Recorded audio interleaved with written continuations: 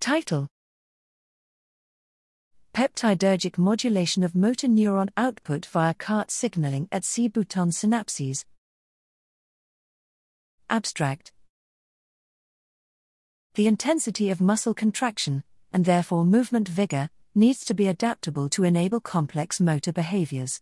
This can be achieved by adjusting the properties of motor neurons, which form the final common pathway for all motor output from the central nervous system. Here we identify novel roles for a neuropeptide, cocaine and amphetamine regulated transcript, CART, in the control of movement vigor.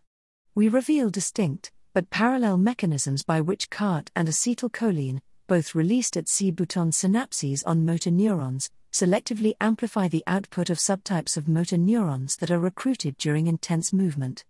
We find that mice with broad genetic deletion of CART or selective elimination of acetylcholine from boutons exhibit deficits in behavioral tasks that require higher levels of motor output.